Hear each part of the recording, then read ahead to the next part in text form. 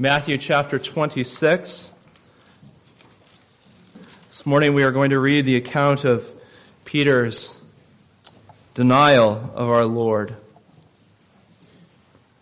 We'll be reading from verse 30 to 35, and then we'll be skipping over to verse 69 and pick up the account and go to verse 75. So Matthew chapter 26 and verse 30. When they had sung a hymn, they went out to the Mount of Olives. Then Jesus told them, "This very night you will all fall away on account of me. For it is written, I will strike the shepherd, and the sheep of the flock will be scattered. But after I have risen, I will go ahead of you into Galilee." Peter replied, "Even if all fall away on account of you, I never will." "Tell you the truth," Jesus answered. "This very night, before the rooster crows, you will disown me 3 times. But Peter declared, "Even if I have to die with you, I will never disown you." And all the other disciples said the same. Verse 69. Now Peter was sitting out in the courtyard, and a servant girl came to him. "You also were with Jesus of Galilee," she said. But he denied it before them all. "I don't know what you're talking about," he said. Then he went out to the gateway, where another girl saw him and said to the people there, "This fellow was with Jesus of Nazareth." He denied it again with an oath. "I don't know the man." After a little while, those standing there went up to Peter and said, "Surely you are one of them, for your accent gives you away." Then he began to call down curses on himself, and he swore to them, "I don't know the man." Immediately, a rooster crowed, and Peter remembered the word Jesus had spoken, "Before the rooster crows, you will disown me 3 times." And he went outside and wept bitterly. It is of the utmost importance for all followers of the Lord Jesus Christ to learn how to deal with their enemy, the devil. Amen. It was 2 weeks ago that we began a study on our threefold enemy, the world, the flesh, and the devil. And we learned that these 3 enemies of ours do not work independently, but are in collusion with each other. They work together to get us to sin. And so we began with our oldest enemy, the devil, Satan. And we saw his person. He's not a force. He's a fallen angel, and he has many other fallen angels who work with him. We saw his aim is to rob glory from God, to get people to sin against God, and so to destroy their lives and to bring themselves into damnation. He's the ultimate thief who comes to steal, to kill, and to destroy. We saw his power, not human, but superhuman. On earth is not his equal. And then we saw his methods. He lies, for he is a liar and the father of lies. And his success, the success of his whole mission, depends entirely upon men believing his lies. And then we saw his schemes, that he has developed tailor-made strategies to get you to sin. He knows you. He studied human nature for thousands of years, and he studied you and knows you better than you know yourself, what you want, where you're weak, where you're vulnerable, where you more easily fall. And with all that information, he devises his schemes. Now, to be ignorant of those strategies, the apostle tells us, is to come into the batter's box with 2 strikes against you. It's to meander onto the field of battle with the battle already half lost, because you don't know. You're not aware of his stratagems. So that's why 2 weeks ago I left you with an assignment. I wonder if you've got it done yet, or do you have one of those excuses that teachers hear when assignments are being collected? The assignment, if you were the devil how would you tempt you? Remember? Oh, yeah. With the crowing of the rooster, it all comes back, doesn't it? Well, why is it so important that we think about that? Knowing what we know about ourselves and where we're weak and where we've fallen in the past. Maybe you've learned something in the past 2 weeks about where the devil is pressing the attack with you. Have you thought of that? Have you identified his stratagems with you? How he's trying to get you to sin in private, in your family, in your school, your work, your church. How he's seeking to get you to sin with your money, with your time, with your eyes, your hands, your mouth. We dare not be ignorant of Satan and his devices. That is a recipe for spiritual disaster. Now, here's a frightening statistic. 47% of Americans don't believe Satan exists. Now, that's half, just about half. But even more frightening is that 1 out of 5 professing Christians don't believe that he exists. Now that gives a tremendous advantage to the enemy to go totally undetected, to fly completely under the radar so that people aren't even aware that he exists. And we see just how effective he is at lying to people. And he's not afraid to lie and say, I don't exist. A forgotten devil wreaks far more havoc than a remembered devil. And though we may boast that we're better taught and we know from the Bible that Satan is real, I wonder how often we're forgetful of this truth and we live as if he didn't exist. I wonder how many days go by in our month where we give no thought whatsoever that we have an enemy who is stalking us and seeking to devour us, seeking to destroy and damn us, to shame the name of Christ that we bear, to grieve his Holy Spirit, to ruin our lives and rob God of his glory. What difference is the truth of our enemy, Satan, making in our lives? You see, to know your enemy, and that's what we were after in the first sermon. To know your enemy is a great place to start, but we dare not end there.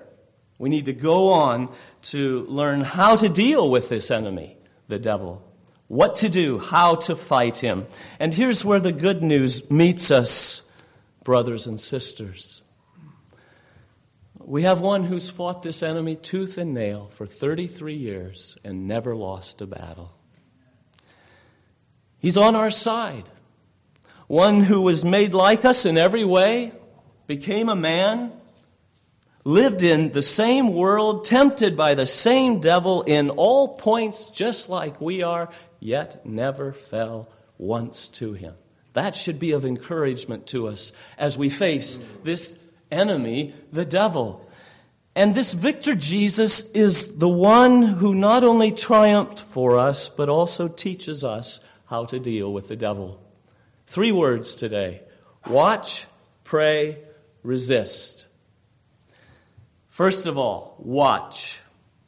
We just had it read. It was the night of Jesus' betrayal. The Lord's Supper has ended. Judas has gone to get the arresting mob, and Jesus is alone with his disciples on the Mount of Olives. And he says, this very night you all will fall away because of me. And Peter immediately objects, even if all fall away because of you, I never will. And Jesus answered, I tell you the truth, this very night before the rooster crows, you will disown me 3 times. And Peter declared, even if I have to die with you, I will never disown you. And all the other disciples said the same. Now, what we didn't read in the passage in Matthew is what Luke records, that earlier at the table that night, the Lord Jesus had told Simon Peter that their fall would be due to the activity of Satan. Simon, Simon, Satan has asked to sift you like wheat. But I've prayed for you, Simon, that your faith may not fail. And when you have turned back, strengthen your brothers. And that's when Peter says he would be willing to die with Jesus. But he put him and the others on notice that their falling would be due to Satan's tempting, to his sifting them like wheat. Now, when the farmer brought his wheat into the barnyard, he would first thresh it, and he would trample it in some fashion with the oxen, with threshing sleds, and there would be the pile of wheat and chaff and stubble and stones, and he would put it into a sieve, and he would take that sieve and he would shake it back and forth, side to side, up and down, and he would be clearing the grain out from the chaff and the stubble, the stones. And Jesus is saying that's what Satan's going to do to you. He's going to put you in his sieve and shake you up and throw you around such that you are going to fall. Well, now they're entering into the Garden of Gethsemane. Having heard all this, now they're in the Garden of Gethsemane, and Jesus is overwhelmed with sorrow to the point of death, and he takes Peter, James, and John, and he says to them, "Stay here and keep watch with me." And after going a little farther, he fell down on his face and poured out his heart in prayer to his Father in heaven.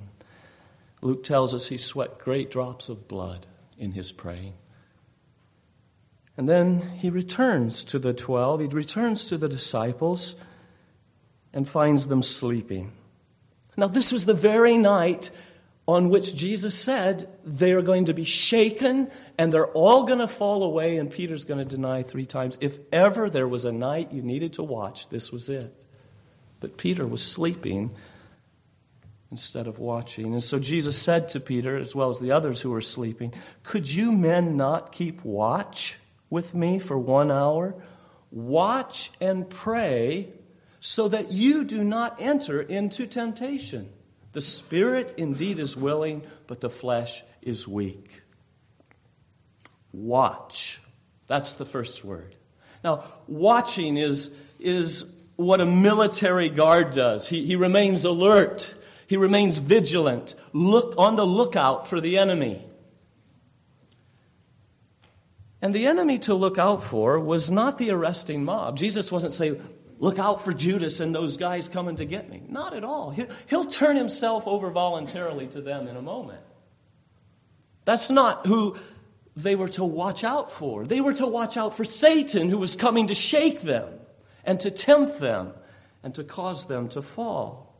This was his hour of power, of powerful shaking and tempting for which they would need to watch. And to watch so that they would not fall into his temptation. The inference is clear here. You will fall into temptation if you don't watch and pray. Satan is so deceitful, Jesus is saying, and you are so easily deceived. Satan is so powerful and your flesh is so weak that unless you watch and pray, you'll fall. Well, Peter feared no fall, did he? Not me. And the others as well. He saw no pressing need to watch and pray against this enemy, and so he slept instead of watched. And that left him totally unprepared, unguarded for Satan's temptations as they came and hit him. And the Apostle Paul says, "Let him who thinks he stands take heed, watch, set a guard, lest he fall." Peter does not take heed, so he falls before temptation. Not once, not twice, but 3 times. A few words of a servant girl here, another girl here, and the servant of the high priest there. And before he even knows what was happening, he finds that he has denied his Lord 3 times, saying he didn't know him, even swearing an oath. That means he called upon the name of God. He broke the 3rd commandment and misused the name of his Lord, of the Lord his God, in denying that he knew him. He even called down curses on himself if what I'm saying to you isn't true. And it all happened so quickly and so craftily that he wasn't even aware that he had just done what Jesus had said he would do until the rooster crowed. And Jesus turned and looked directly at Peter. And then it all came flooding back into his mind. He was wakened from his spiritual slumber, but only after he had fallen so far. He failed to watch. And so he was not prepared to stand when the temptation came. So he went outside and wept bitterly. John Bunyan, in his Pilgrim's Progress, has Christian, his pilgrim, making his way to heaven, stop at Interpreter's house, and there he learned many important lessons for his journey. And he came into one dark room, and there he saw a gloomy man locked up in an iron cage. His name was Hopeless, and he was without hope. He couldn't get out. And Christian wants to know, how did you come to be in there? I failed to keep watch. I just laid the reins of my lust, the reins upon the neck of my lust, and let them go wherever they wanted to go. And now it's all come to this. I failed to keep watch. And don't miss the enemy in Peter's temptations. Yes, there was the woman. Yes, there was the few servants and all the soldiers standing around the fire warming themselves. But hidden in the shadows, remaining invisible and unseen, was the real enemy stalking Peter that night. The devil, the mastermind of this temptation. The one who was stirring up his instruments here and there, putting thoughts into their minds, words into their mouths, timing their questions, arranging it in the very place where they asked it, here in front of others where it would have more power upon Peter. Indeed, our struggle is not against flesh and blood, but against spiritual wickedness in high places. Can you imagine the joy it gave the devil to see Peter deny that he knew his Lord? It was Jesus' greatest hour of temptation. And one who was closest to him swears he doesn't even know him. Don't think that our Lord did not feel that.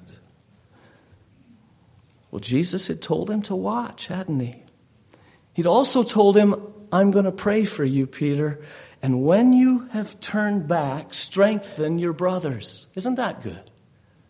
Jesus praying for weak Peter, knowing he's going to go down hard. And when you have turned back, strengthen your brothers. You've got a work to do, even as a fallen man. You're not put on the shelf for the rest of your life. You have a work to do. Strengthen your brothers. 25 years later, Peter is writing to the people of God scattered throughout the world. He comes to chapter 5, what we call chapter 5 and verse 8 of his letter. And he says, be self-controlled and alert. Watch. That's the same word Jesus used. It's an echo of the word that Jesus gave that night in Gethsemane.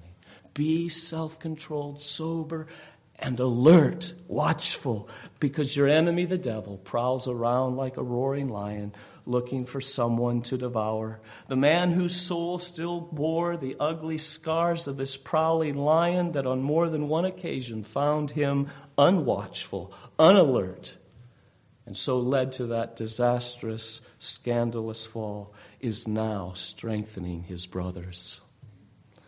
He's saying, brothers, you don't know how much he's on the prowl. Listen to me. I've felt his claws in my flesh. I've suffered defeat at his hands. You must be alert. You must watch, because he's stalking you, waiting for a moment to pounce. Watch. Watch. Now, where does a sentinel need to post his guard? Where does he need to stand guard and watch? In the barracks? In the mess hall? You say, no. Out there on the fringe of the frontier where the enemy is and where he will be making his approach. That's where people set a watch. The guard wants to find the enemy as early as possible and sound the warning. And that's why I challenged you 2 weeks ago to consider, if you were the devil, where would you make your approach from? Where would you come and tempt you? Because that, you see, is where you must especially set a guard and set a watch. To set a watch everywhere else is like setting a watch in the barracks or in the mess hall. No, you set a watch where he is most likely to show up in your life. So how do I know that? Well, where did you fall last week? Where did you fall the last time he tempted? We are not ignorant of his devices. Find out where he's striking in your life and set a watch there. That's what he's saying to us here. Set a watch. Be on the alert. To be watchful everywhere else but in the area where you are stumbling is to admit defeat. But never forget his ability to surprise us and to attack us where we never expected it. So Job finds Satan's words in the mouth of his dear wife who says, "Curse God and die." And the Lord Jesus finds Satan's words in the mouth of his best friend Peter and must say, "Get behind me, Satan." Watch. The man who knows there's someone stalking him all day will want to be watchful against him. But while watching, also pray. That's what Jesus says. Watch and pray so that you will not fall into temptation.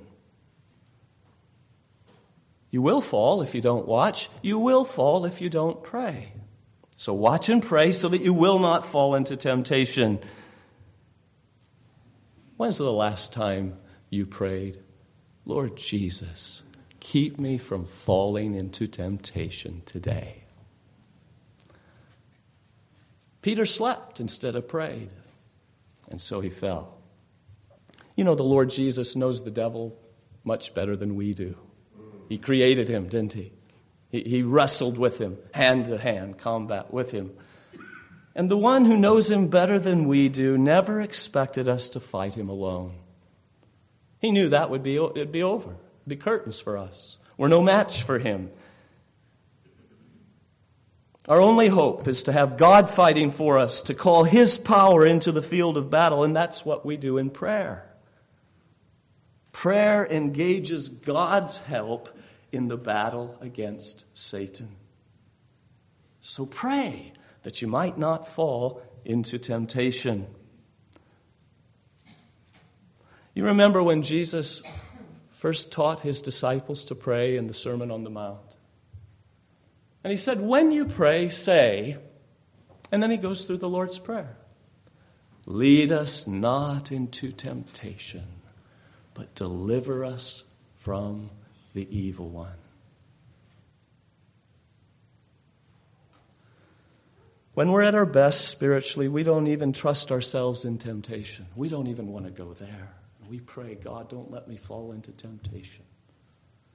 We don't trust ourselves. We know how weak we are, how easily deceived and ensnared we are, how powerful and deceptive our enemy, how often we have fallen, so we want God to keep us. Keep us from temptation and deliver us from the evil one. Shield us from Satan's power and his temptation. Don't let me fall. Hold me up. Now, that's not the prayer of someone who's flirting with temptation. Somebody who's taking fire into his lap thinking he's not going to get burned. Oh, help me. As I toy with temptation, help me not to fall. No, this guy doesn't trust himself in temptation. That's why he's crying, don't lead me in path. Don't allow me to go into Satan's temptations, but deliver me from the evil one. Now, whether you use this actual prayer that Jesus gave us in those words and pray those words, or whether you take this prayer as just being a model and a guide of what kind of petitions we are to use in prayer, either way, you are to be praying against Satan's temptations. You are to be praying against not falling before the evil one, praying for God to deliver you. And so I ask you, is that petition found in your normal prayers?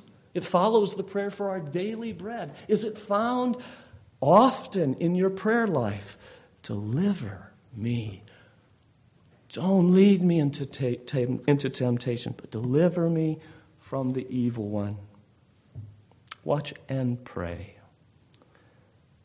Because prayer is the humble language of dependence and weakness, isn't it? In prayer, we do not come before God as the Pharisee in Jesus' story and quote before God how wonderful we are. In prayer, we come and spread our weakness, our absolute dependence and need before Him.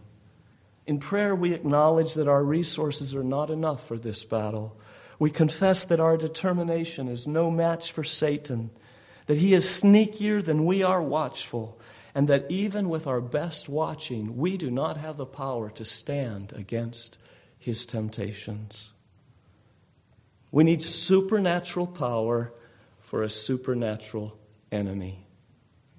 We need to be strong in the Lord and in His mighty power, Ephesians 6:10.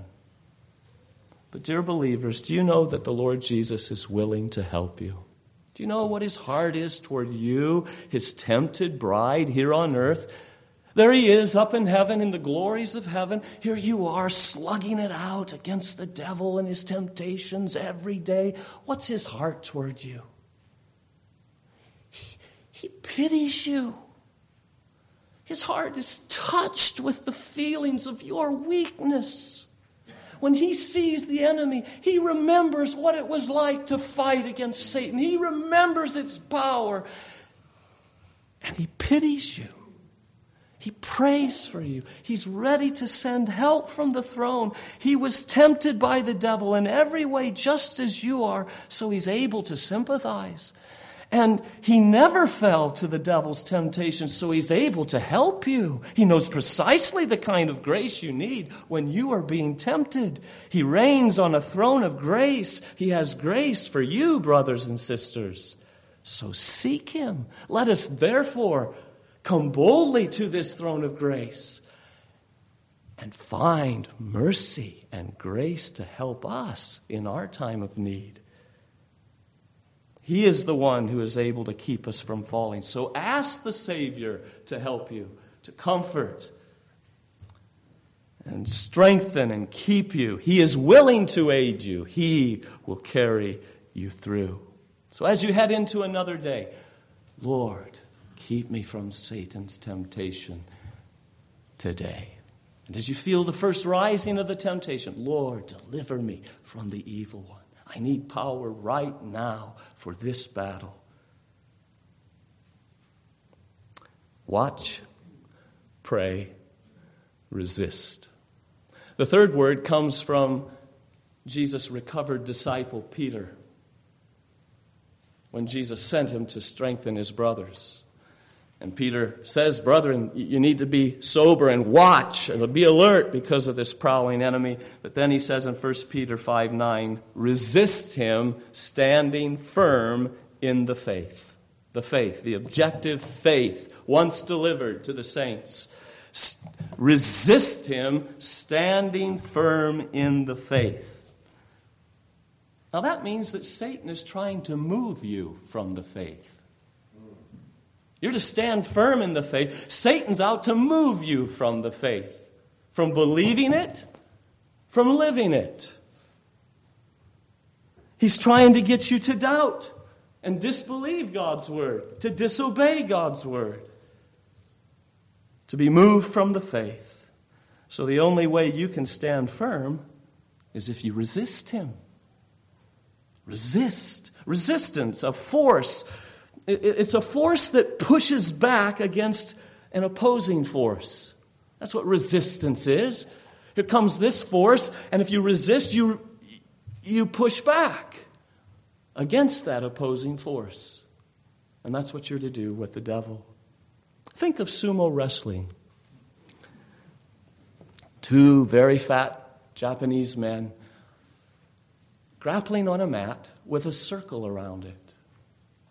They're trying to move each other. That's the object. You win if you move the other person outside of the boundary line or cause some part of his body to touch the mat besides his feet. So if he's pushing, you've got to push back or you'll soon be out of bounds and he'll win. If you're going to stand firm, you've got to exert tremendous energy to not move. And sometimes it looks like they aren't doing anything. Just two fat men hugging each other, and they're not moving a lot. But don't let it fool you. There's tons of energy being expended just to stay where they are, to not be moved, because the other one's pushing and they're resisting. That's the picture. There's no room for passivity in this sport. To do nothing is to soon find yourself out of bounds, a loser, fallen. So you've got to push back. You've got to resist. So there's the boundary line of God's commands, like the circle around us. And what's Satan trying to do to you, Christian? He's trying to push you to trespass that boundary line, to step over it, to sin. It's one of the words for sin. Transgression, trespass, to step over the line. And Satan's pushing, not with physical force. Weren't you with him? Aren't you one of those followers of Jesus of Nazareth? You see, it's temptation that he's pushing with and pulling to get us over that line. And so you've got to push back. You've got to resist him. Every time he says yes, you've got to push back no just as hard. And with God's power called in by prayer, you can resist him. You can resist him. For the grace of God that brings salvation teaches us to say no to ungodliness and worldly passions. The grace of God, the power of God, teaches us, enables us to push back, to resist him with a no. So resist him, standing firm in the faith, unmoved. Now, how does this work? Well, let's go to a wrestling match out in the wilderness where Jesus and Satan, the Lord Jesus and Satan, are locked in battle. Round 1, Jesus is hungry. He hasn't eaten for 40 days. And that's where Satan pushes. Is it any wonder? I told you he has strategies. He thinks about his temptations. Jesus hasn't eaten for 40 days. I'm going to push him at the point of his hunger and need. And so he says to Jesus, turn these stones into bread. He tempts Jesus to not trust God with his need for food, but to use his own powers to turn a stone into bread. Say, does the devil ever tempt you to not trust God, but to lean on your own ingenuity and expertise and resources to do something? And Jesus pushes back. It is written, man shall not live by bread alone, but by every word that proceeds from the mouth of God. And he resists him. He pushes back. God just speaks and I live. So I will trust him to provide food for me. He pushed back with the word of God, and round 1 goes to the Lord Jesus. Round 2, Satan says, well, if you trust God so much, then prove it. And he takes him out to the highest point of the temple, says, if you are the Son of God, then throw yourself down from here, for it is written, he will command his angels concerning you, and they will lift you up in their hands so that you will not strike your foot against a stone. He quotes Psalm 91. He tempts Christ with the word of God in his mouth.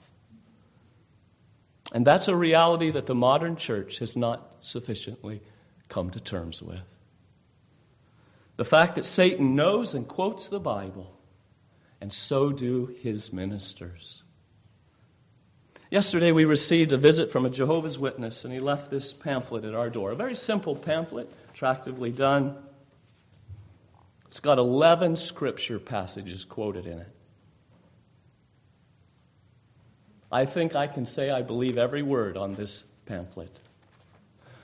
But if you check the box that says, I'd like a visit from a Jehovah's Witness, and you keep swallowing everything they keep dishing out with their scriptures written right beside and mixed right in with what they're teaching, they'll lead you to hell.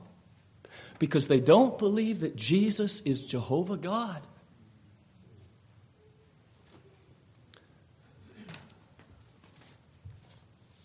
They twist the scriptures to their own destruction.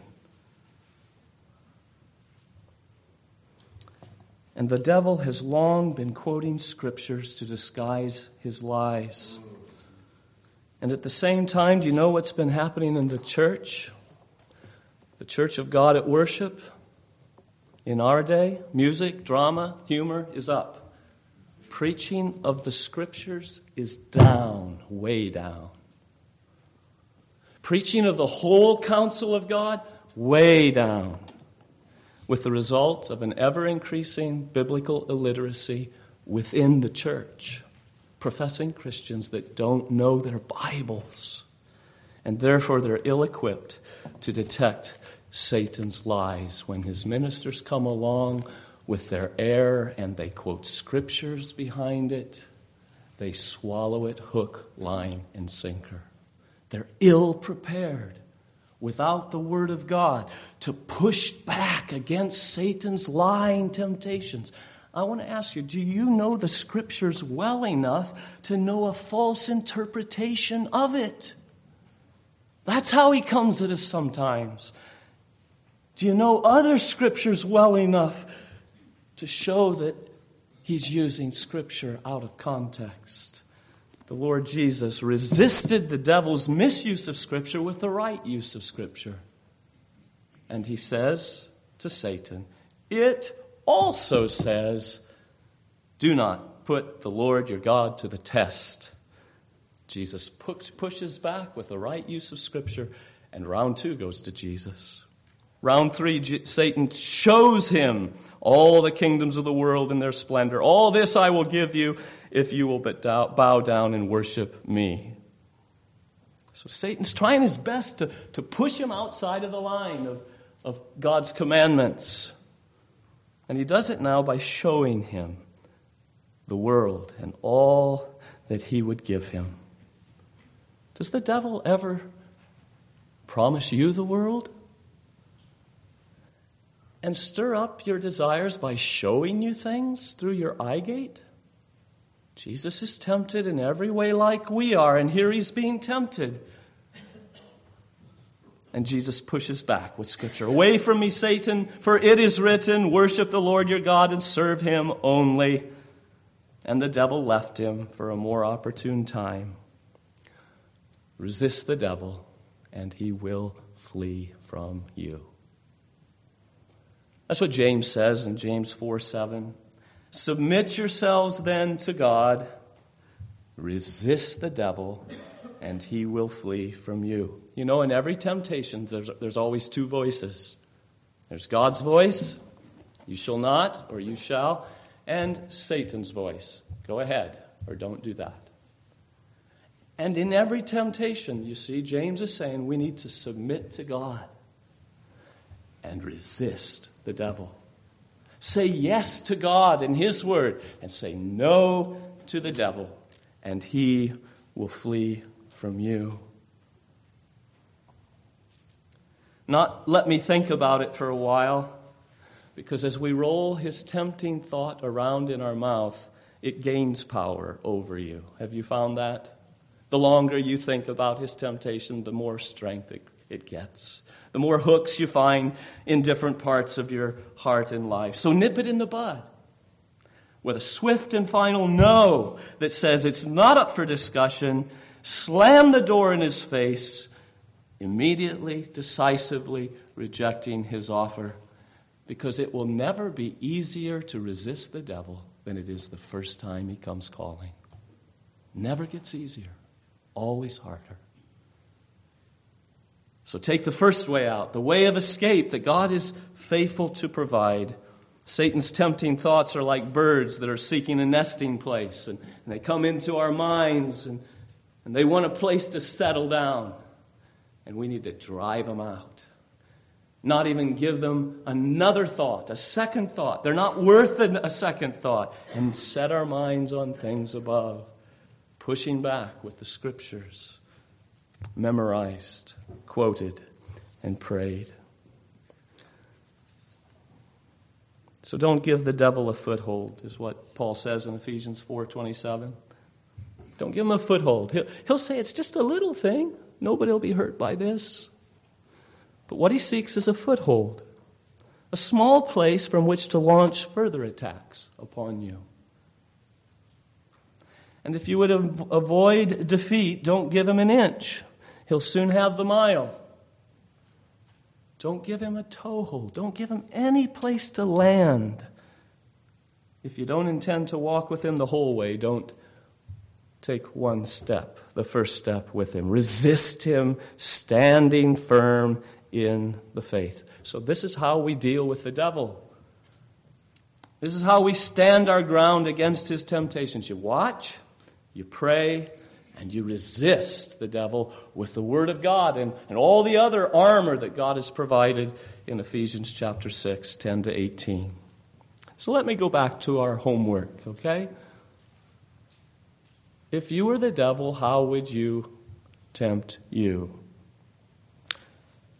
Let's suppose you've made a list of a few things on that list. And you've seen in the past how easily he's got you to stumble and fall in these areas, and you know something of your weakness. There's your list. The first thing to do is to set a watch precisely at those points. Watch. That means that whenever you go into that place or with that person or do that thing, you need to be on your guard, on your toes, looking for Satan to show up. He's often met you there and triumphed over you. So you set a watch on those places where you expect to find him. He's found you asleep there before. He'll exploit it again to his advantage. So set a guard there, precisely there. And if possible, avoid the very occasion of sin. Avoid the very temptation itself. If something repeatedly causes you to sin, Jesus says, get rid of it. If your right eye causes you to sin by looking lustfully at a woman, gouge it out and throw it away. It's better for you to lose one part of your body than for your whole body to be thrown into hell. So things that cause us to stumble into sin are to be amputated from our lives. Gone. It may be something in and of itself wholesome, but for you, it's where the devil pulls you down. Gone. That means if you can't surf the web without ending up in places that you shouldn't be, you quit surfing the web. And if you find every time you're with this set of guys, you find yourself sinning, find new friends. Gone. This is the way that Christ says we set a watch. We guard against Satan's temptations. Whatever causes us to sin must be amputated. Watch. Secondly, okay, you got the list? These are places where I'm weak, where Satan is pressing his attack against me. That's now your prayer list. Watch and pray so that you will not enter into temptations. Oh, Lord, I've gone down on this one. Hold me up that I do not fall. I need grace to say no and to go on resisting and to keep saying no. I need more determination than I've got. Lord, help me right here on this problem in my life, this temptation. Dear brothers and sisters, you have a mighty Savior. He's willing to help you. Make use of him in your fight against the devil. He pities you. He wants to help you. Ask him to help you. And thirdly, watch, pray, and then prepare yourself to resist with the Word of God. Your word have I hidden in my heart, that I might not sin against you. It's one of the reasons a Christian memorizes the Word of God, that he might not sin against him. It's the reason we watch, so that we will not fall into temptation. It's the reason we pray, so that we will not fall into temptation. It's the reason we memorize the Word of God, so that we will not fall into temptation and sin against our Savior. So there's your list. And beside each one of those areas where Satan has been known to attack, you need to find an appropriate Bible verse. As Jesus did. So that when the temptation comes, you're not, I've got to go home and find my Bible. It is written, you shall worship and serve the Lord your God only. Or whatever the verse is. Among you there must not even be a hint of sexual immorality. Whatever your struggle, you have a verse, you memorize it, you hide it in your heart so that you are prepared to push back. Anytime the devil comes at you, you resist him, standing firm in the faith. God's given you a mighty sword to fight with. Use it, Christian. A mighty Savior. Use him. Call upon him in prayer. And know this, that for all of our failures, we have a Savior who never failed. And because he never failed, he has a perfect righteousness to give to us who have failed. You know, when we saw Jesus and Satan struggling in the temptations in the wilderness, he was not just teaching us how to fight Satan. I believe he was doing that, but more importantly, he was winning our salvation for us. He was defeating Satan. He was keeping himself pure that he might purify us. You know, if he would have just had one sin, just one little sin, it would have been like a leak in a ship, and it would have sunk our hopes of salvation. But because there in the wilderness and every time thereafter Jesus defeated Satan, he has a perfect righteousness to give to every sinner who doesn't, but who trusts in Jesus, and he gives that perfect report card to us. He covers us in that robe of righteousness. So trust in Christ. Trust in his perfect obedience alone to make you right with God. Not your performance, but his. And then he triumphed over Satan on the cross. He put him to an open shame, as we saw last Sunday evening. So trust in his death under God's wrath, that he might save you from the punishment that your failures deserve. And then he rose from the dead. Trust in his resurrection to give you newness of life. A whole new life.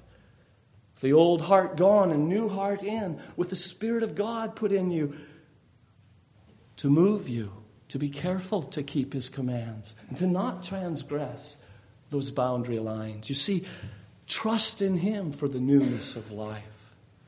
And then go and live for him, watchful, prayerful, and resistant of every temptation. Let's make our return to our Savior, our song back to him, our reply to his word to us, number 476, where we challenge ourselves to respond to our Lord's words in obedience. Let's stand as we sing, 476. We thank you, our Father, that you take even the falls of your people and work it for the strengthening of your church. We're blessed to have this record of the warnings of our Savior, the heedlessness and sleep of Peter, and yet the recovery and the subsequent words from Peter to strengthen us, your brethren. So thank you for your heart towards us who are your people. Thank you that you know what each one of us are up against. Not a one here, but that has the claws of this lion scratching after our souls and seeking to bring us down. And thank you for speaking words of life to us. Thank you for showing yourself to be that willing helper, to give us strength beyond our own, wisdom beyond our own, that we might push back and resist against this enemy. Help us then, we lift our voice together for this help. Remember your promise to us that from this throne of grace we would find grace to help us in our time of temptation. And thank you for the blood that cleanses whiter than snow and for the Lord Jesus, who willingly gave himself for us. We pray in his name. Amen. Amen.